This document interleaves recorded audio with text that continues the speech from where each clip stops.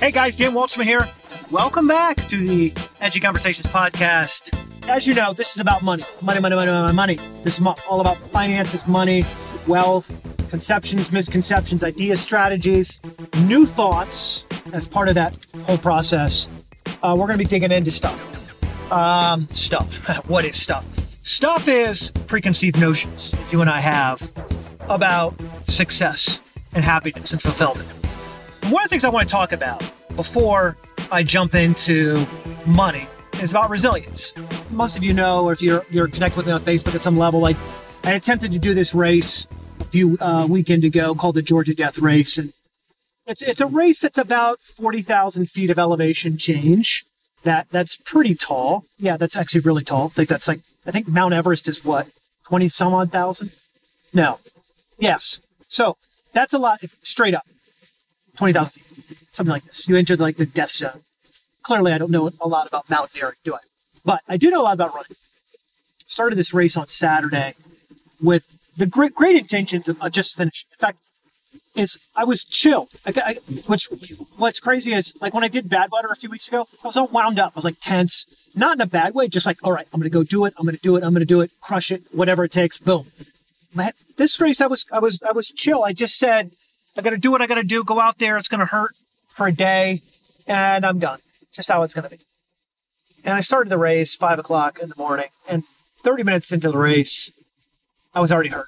I fell a couple times, twisted my ankle. I haven't had ankle injuries in a long time.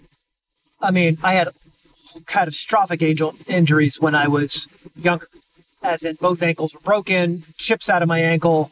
And in fact, some of the chips adjusted my height. I actually had to have an insert in my shoe to balance it out. I mean, like all kinds of like ridiculously nonsensical things that have happened and I don't want to have rehappen.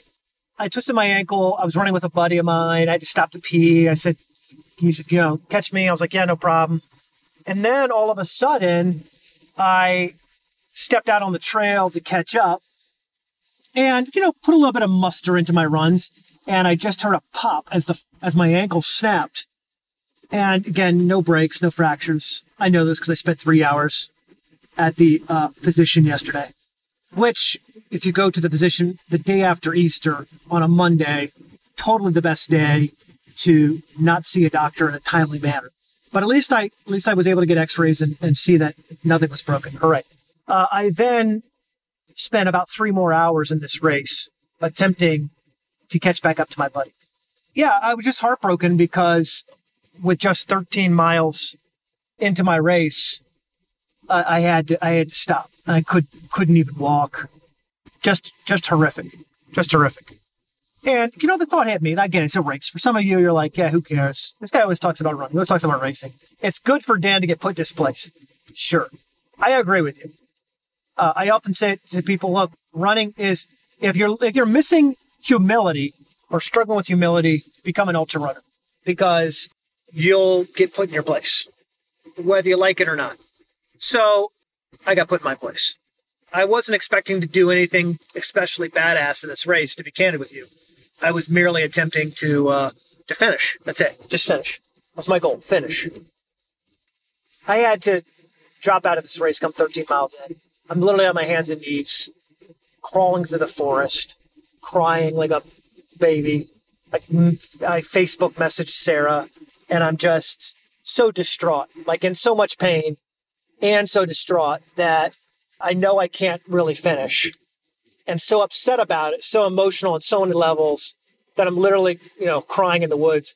And then, of course, I was at the front of the pack, so now runners are passing me, seeing this grown man holding a stick, right? Holding himself up by a stick, like Robinson Crusoe. It's just disturbing on a lot of levels. And I'm still bummed about it, candidly. I'm still bummed.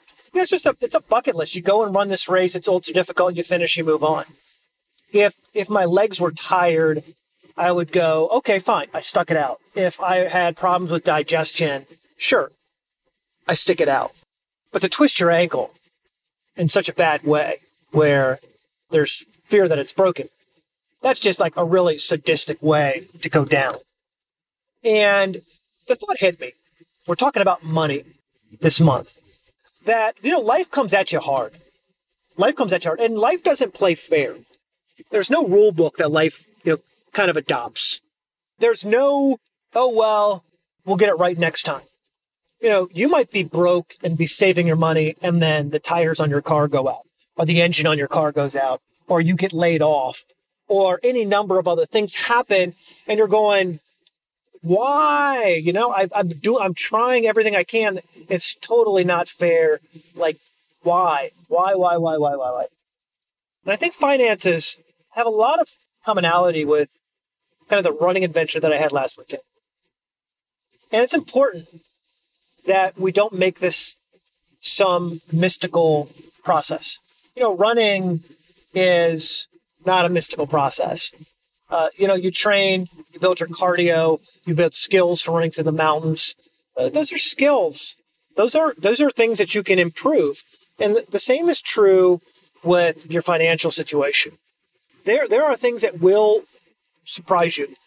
But just like running, I don't twist many ankles. I don't. While I was bummed about it, the real candid kind of observation is that will happen once or twice a year. And a sprain of that magnitude has happened maybe once in the last 4 years, 5 years that I can remember. I can't even remember really the last time. So if I isolate my emotions, pull my emotions away from running, I get the picture. Okay, there's some general rules. If I save, if I plan, if I hustle, if I work, these are my results. And the same thing is true about money. There are some of you who have this thought process like, well, I'm going to work really hard and hopefully everything will end up okay. And that's not a good formula necessarily for running. Like I hope that my running works. And that's not a good process for you with your finances either. I want to really lean on you for a second and kind of push this home, that you get the ability to own your future. You get the opportunity and the privilege to have a destiny that matches your measure for greatness. And I think that's pretty cool, because if you're not where you want to be, you get a chance to work on it. And that's the case for me. So I'm, for the next, I don't know, I should probably do it longer, but for the next day or two, I'm not running, right? I'm just kind of taking it easy, letting the foot, which is massively swollen, kind of get back to its something normal, right? And then at some point, I'll begin to go execute a plan. Probably not as safe as it could be or should be. But that's okay. That's kind of the Dan Waldschmidt way. So the same thing is true with your financial picture. If you're not where you want to be, and it's uncomfortable and a little bit icky and scary, and you're living month to month and paycheck to paycheck and deal to deal, a lot of people are doing that. You're not alone. Just know that. Number two, also keep in mind that you have the opportunity to make changes of that little by little. So what changes could you make? Well, what if you made a couple smart decisions to save money? I don't care how much money you make. You have money you can save. By the way, I don't care how much money you make, big or small. You have the opportunity to save some money. You just do. It's the case. All of us spend money on extravagances, on luxuries, and we'll even say things like, well, this is my one luxury for the day or one luxury for the month. Or I'm treating myself to this. There's nothing necessarily wrong with any of that. And I'm not even advocating that you're some monk somewhere who is completely selfless and you do nothing good for yourself at all. That's silly. At the same time, it makes no sense for you to pretend like there's no room for improvement. There's no room for growth. That even if you do make some smart decisions, you can begin to change things for the future. So I just want to challenge you on that. Begin to save a little money. Save some money, even if it's $5. Use something like Betterment to automatically, carve off some money that you can use for yourself. It's not This is not one of those things where you find yourself confused and dazed about doing what needs to be done. Like, it's just money. It's just money. What's neat is if you ever watch Shark Tank, if you ever watch some of these programs, you'll see people who just saw a problem and began to fix it. And then they noticed other people had a similar problem and began to sell them that solution or fix it for them. And then it led to something else. Could be a service, could be a product. And that's the essence of money, is if you need more, you need to make more.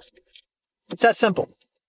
You shouldn't be thinking about taking more from other people, or you shouldn't be thinking about, how you can get one over on people. The essence of smart business, smart strategy is to say, oh, I need more money. Let me go make more. So not only can you save more, you can make more. There's always room for you to make more. One of my favorite mentors is James Wedmore. He, of course, has a program called Business by Design. He sold it to me for thousands of dollars. And I'm not friends with James. I'm an admirer, a fan of James, but there are others out there who as well have programs that you could buy. By the way, there are programs and knowledge that you could sell. So it's not just about you buying other people's programs.